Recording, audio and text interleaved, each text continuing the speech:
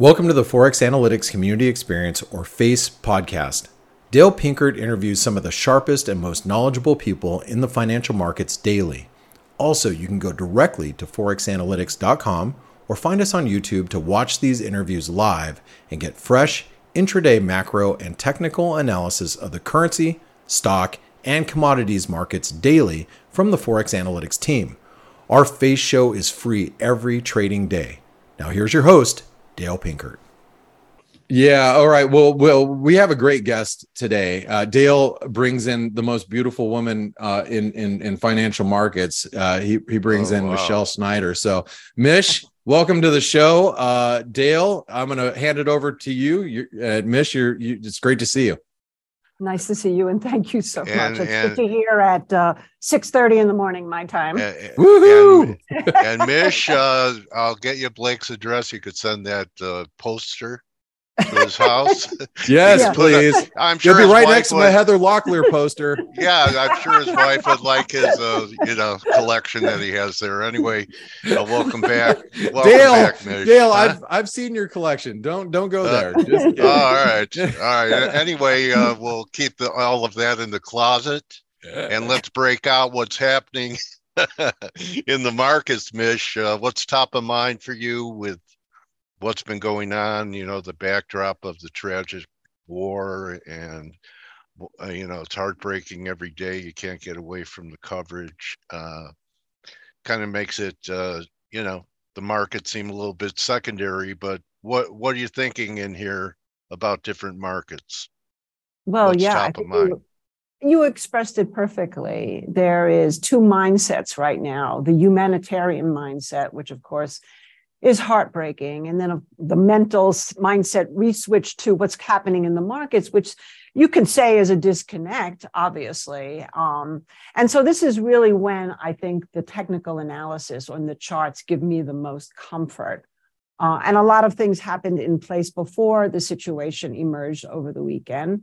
I think the biggest thing was that as the market was correcting, we saw two very key, one index and one sector, hold an 80-month moving average, which is important. Yeah, because that's the 6 to 7 year business cycle. So if we look at the small caps and retail, my granny retail, they are, to me, probably the most telling in terms of forecasting what's going to happen next. And when they landed on this line in the sand, if they had broken down below, I think the conversation would have definitely changed more to a recessionary tone.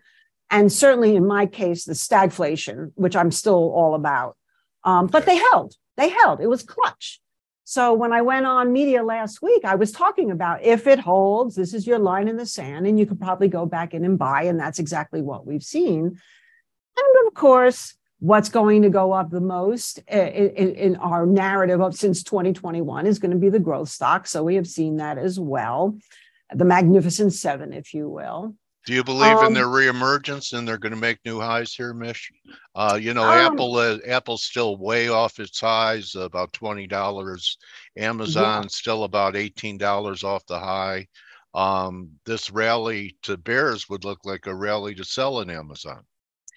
Well, what's so interesting? I'm speaking of mead. Well, if you want to look at it from a pure mathematical standpoint, we have these quant models, right? That we have a ton of them. We have at least 7 to 10 different models with blends. And yesterday, the models got into semiconductors again. And they had been in, they took profits, got stopped out on the way down, profitable stop because we got in early, and then reemerged into them. Now, that doesn't necessarily mean it's right, but from a total trend strength indicator standpoint, it's telling you that they are still the supreme beings of the market, being AI and tech and semiconductors. Clearly, we can see why there's obviously going to be a need globally for AI and tech. It's what's running the world, regardless of what's going on geopolitically. And in some ways, it's become a flight to safety as well. Can it sustain? We get back to the original statement, which is what happens with small caps and retail in particular We can get into rates and all of that in a moment. Okay. But Well, I looking mean, at the small caps have, during this whole blow-off rally that we've had, all we did was move sideways in the Russell for a long time before we broke down. And, exactly. this was kind of the breakdown. Go ahead.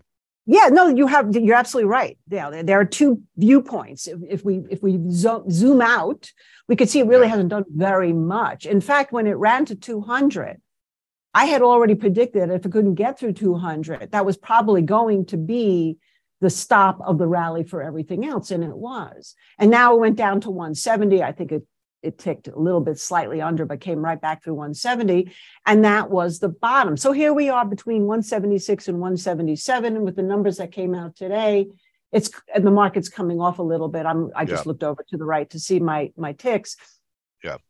177 was also a very key resistance level, and we couldn't get through it. So now here we are in this battle between. Look at the weekly, all these weekly moving averages that we crossed and broke down and tried to test it, and 170 gives way. This measures 140. I know it sounds aggressive, but that I'm just looking at the picture.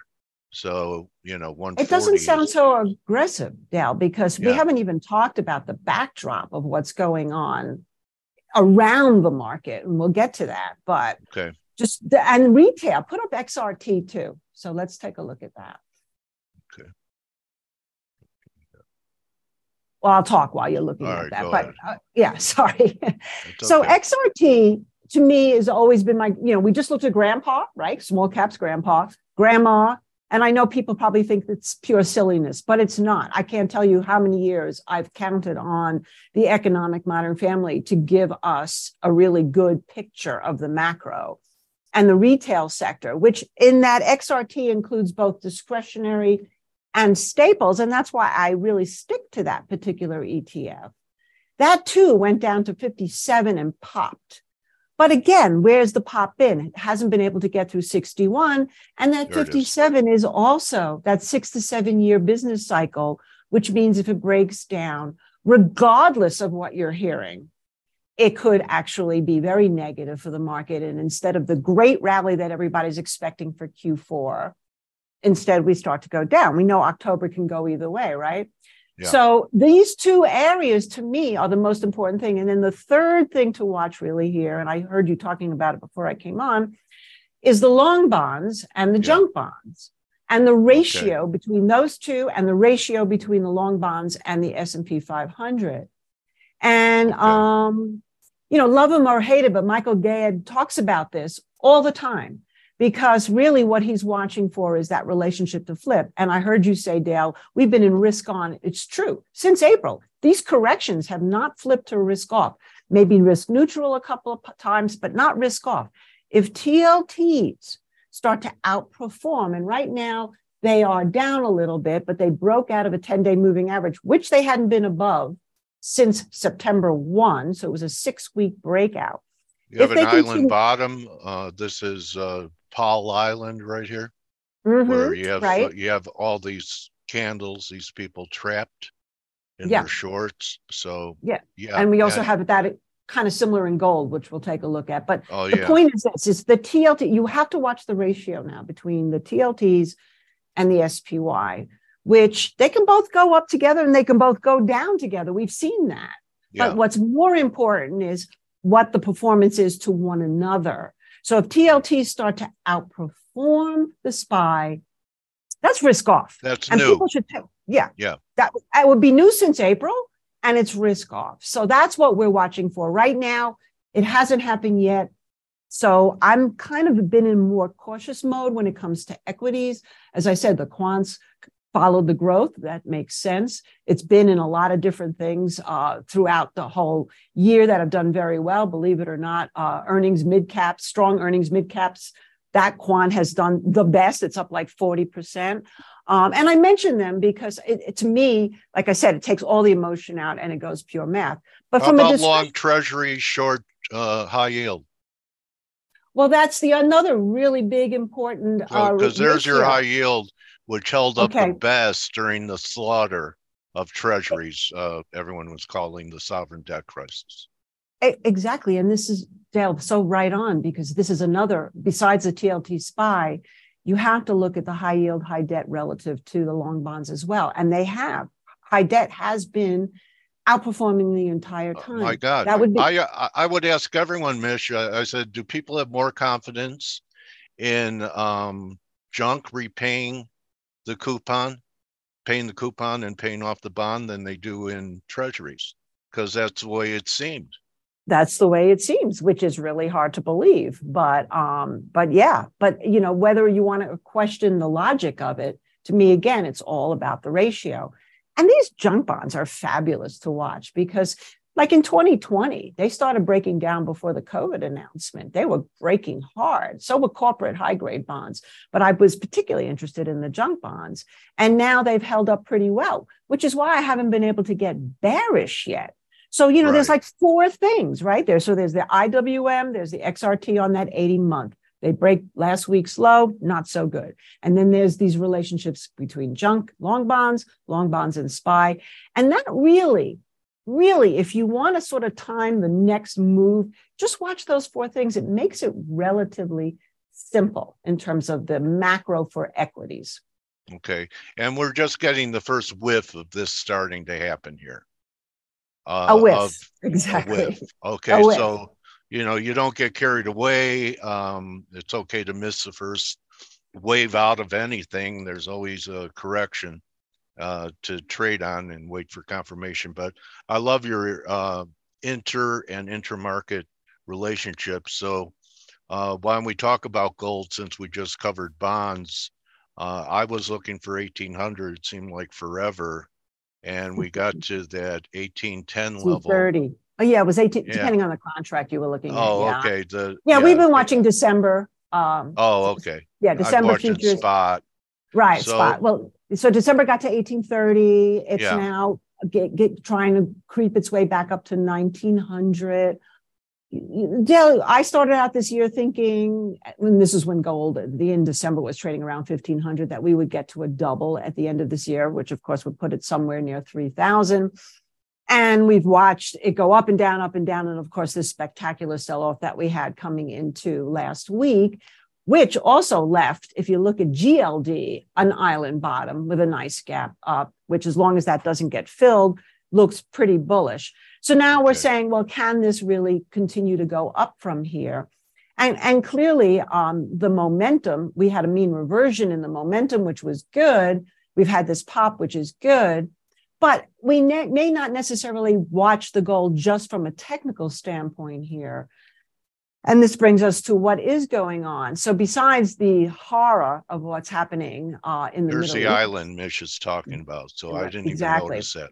Okay. Right. What besides the horror, and we're in a bear phase, by the way, in gold, because you can see the 50 has crossed below the 200. That makes it a bear phase. I think there's a shot for one more low. And I think a lot of it coincides with the dollar. I think there's still another push up in the Dixie towards 109. We've stalled at the 50% level, but 61.8 is 109.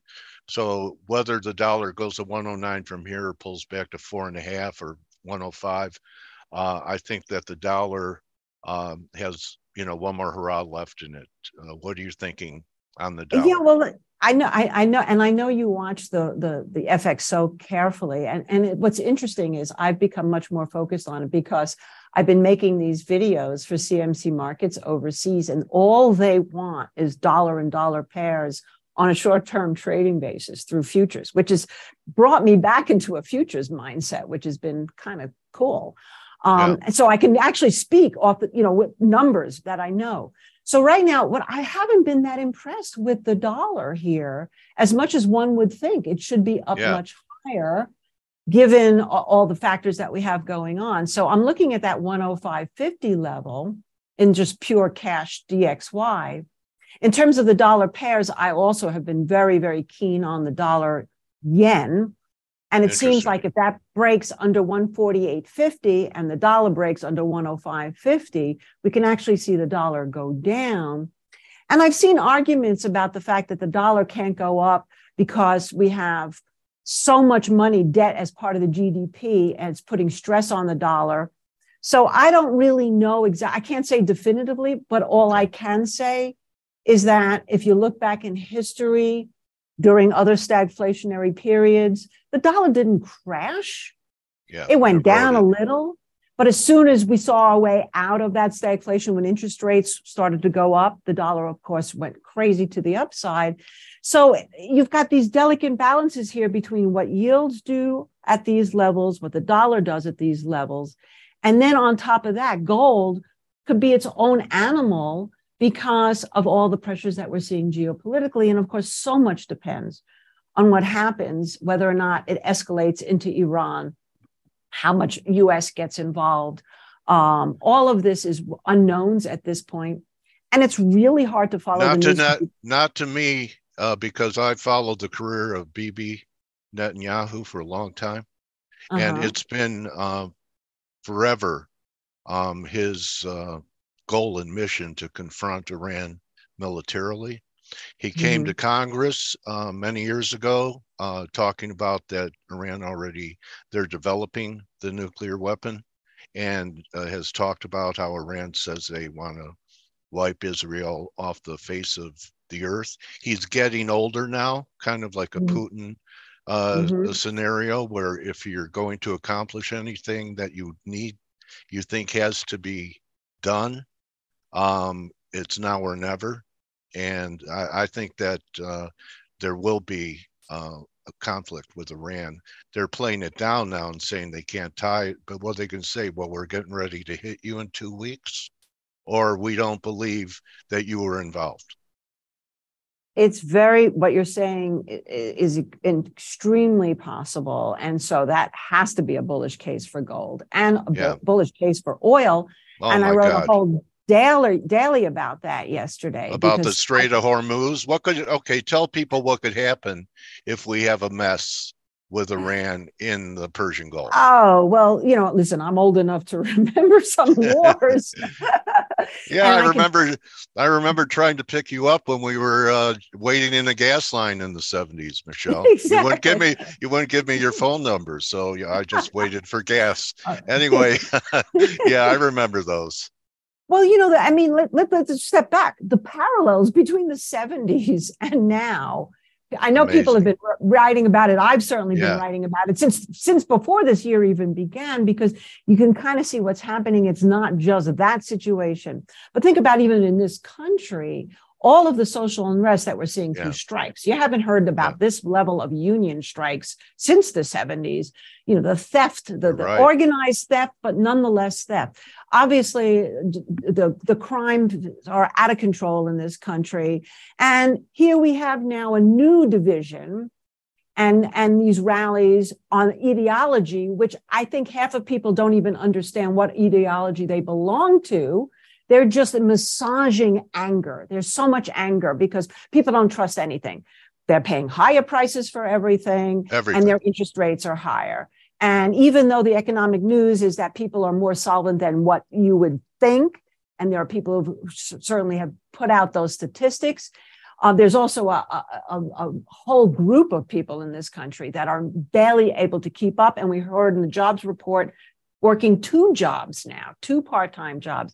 So that makes you add all of this together, and then the spike of what could happen in the Middle East if it does go into Iran. And you could basically jump on that oil wagon now. I mean, we think that $80 a barrel is your rock bottom support. Okay. I saw oil was up a little bit this morning in the pre-market. If you're looking at USO, I wanted to see it get back over 76. Yeah, former floor traders got to love how crude came back and filled the gap it left. Oh my God, it was like that's a technical perfect situation. Yeah, technically perfect. It gives you comfort. It gives you comfort, right? It does. You can see it. Yeah. And if you look at the 80-month moving average, just like we just talked about with small caps and retail, it's over it. Okay, so why is that important? It has not been over that 80-month moving average. So that's that 6 to 7 year business cycle. But for 15 years, since 2008, except for the first few months of 2022, before Russia, Ukraine, and also then it started going down because of interest rates started going up, and the Russia, Ukraine seemed to kind of level out. But now, the last 3 months, it's back over. So if and this is what I wrote, trend is your friend, right? If the trend is your friend and this is going to explode up in a new cycle bullish, why not 110? Why not 130? Why not higher? Especially if, like you say, Dale, in a couple of weeks, we start to see Israel and Iran going at it. And then, of course, you have to wonder what happens with all these other countries and the alliances that we've seen with BRICS and Saudi Arabia and Russia. And where does China fit into all of this? I mean, it just brings a lot of questions into mind. So to sum up, I like oil. I still like oil. I like gold here. And even though, as I mentioned, the quants are long a bunch of stuff, in terms of the discretionary trading, I've been very cautious about things, getting into too many things. I really wouldn't mind being even heavily more into commodities. We've been in DBA seems like forever. That's the agriculturals. Yeah. They got beat up, but that will go back up if things escalate. And DBC, which is kind of a nice exposure between metals and oil. You know, all of these things have corrected, but they're all still doing well relative to some of the other sectors of the market that have gotten hammered. So there you go. I mean, that's kind of what I'm looking at. It's a toxic brew, isn't it, Michele? I mean, every recession, every one, no exceptions, has started with oil shocks. Absolutely. Everyone. We are talking going right back to the 70s. There we are in the 70s. Yeah. That 70s show. Yeah, because in 73, we had I don't remember them. Well, I mean, I mean, just 73, we had the embargo, right? Yeah. And then we went down into a major recession after that. And then in CPI went from like 14 down to 2. Then in 76, it went from 2, by the time we got to 79, up to about 18, 19% until 1980, of course, when the interest rates started going crazy. And it's almost like we're doing the same thing. So, I mean, enjoy the rally now. You can see the market's up, but be very, watch those small caps and see if they can get through 177. Yeah, maybe we have another leg higher. You ask Jeff, our partner, he thinks the market's going to scream higher. I'm really just going to be more agnostic about that and keep my eye out on some of those commodities plays and the bonds as well, and the dollar. All right. Well, Michele, this is where people could find your work. I put your website up. Thank you. Anything you want to say about it? Well, you can find Market Beat is where all the commentary is. Keith and Don Goodman, who works with us, they write an outlook where they give you all of the risk factors according to our big view. That covers everything in terms of McClellan's and relationships, everything I'm talking about. My daily's there. And also at Market Minute, which is my X handle. I'm really open to answering questions. I like to help people. That's been my goal in life, to serve. And yeah, other than that, media tab, if you want to see what I've been saying in the media, I give a lot of picks there because quite often people want to know, what are you looking at, Mish? So there you go. And that will give you a good idea of how to figure out what we're doing. Oh, I see you as a light for the public when they look into the markets and they see darkness and shadows, and they don't know, they're bumping into, different things in the closet, that you are like a switch when people turn it on that add clarity to a complicated business. Oh, well, thank you very much. Thank you. I do follow a very wise yogi once said to me that when Tibetans got captured by the Chinese and they were kept in the darkness, they actually found gratitude to their captors because in the dark, they found internal light. And that always stuck with me because this too shall pass, finding internal light, especially now, like I said, when people want to massage anger, and they have legitimacy to do that. But as a trader, it really helps keep you more focused on what's going on and not what you think or hope or want to go on. Yeah, price is king. And you're the queen of intra-market relationships, Michele Schneider at MarketGauge. Check her out. Make sure she's part of your intelligence gathering. I learned today, every time we talk, I learned something. Michele, thank you for your time today. Thank you, Dale, so much. All right. All right. So we'll talk in the winter. Have a great fall trading season. Exactly. All right. All right. Well, then, happy holidays. Happy holidays, Michele. Yeah. Okay. And Now, go ahead. no, I was just going to thank the viewers right. who watched as well today. All right. And thanks for saying yay, like you were excited to do this interview. I appreciate it. I always like talking to you. All right. Thank you. Bye, Michele everyone. Schneider at Market Minute. Take at least 1 minute to click her, follow her, and pay attention. Keep an open mind, and your account will stay open. Thank you, Michele. Thank you. All right, that's a wrap, everybody. You could join the team in about 18 minutes for the morning edge. Don't just count your pips, count your blessings. And we'll see what happens into this solar eclipse, huh, Michele? You can be able to see the ring of fire? Oh, yes. Oh, we live in Santa Fe, which is supposed to have some of the best viewing. So I bought my little $2 glasses. Okay. All right. And we're having a little party up on our sunroof. Oh, God. Yeah. It's going to peak here at about 10:30 in the morning tomorrow. So we're really excited about this. This is not going to happen again for like 22 years. So yeah, the ring of fire has never happened in the U.S. That's long right. time. Yeah. So, this is really cool. So look for a lot of reversals into this eclipse, either before or right after this weekend. I will say in 1987, we had the harmonic convergence before the stock market crashed in October of 87. So don't tell me that the heavens don't send messages. All right, Michele, take it easy. All right. Bye, Dale.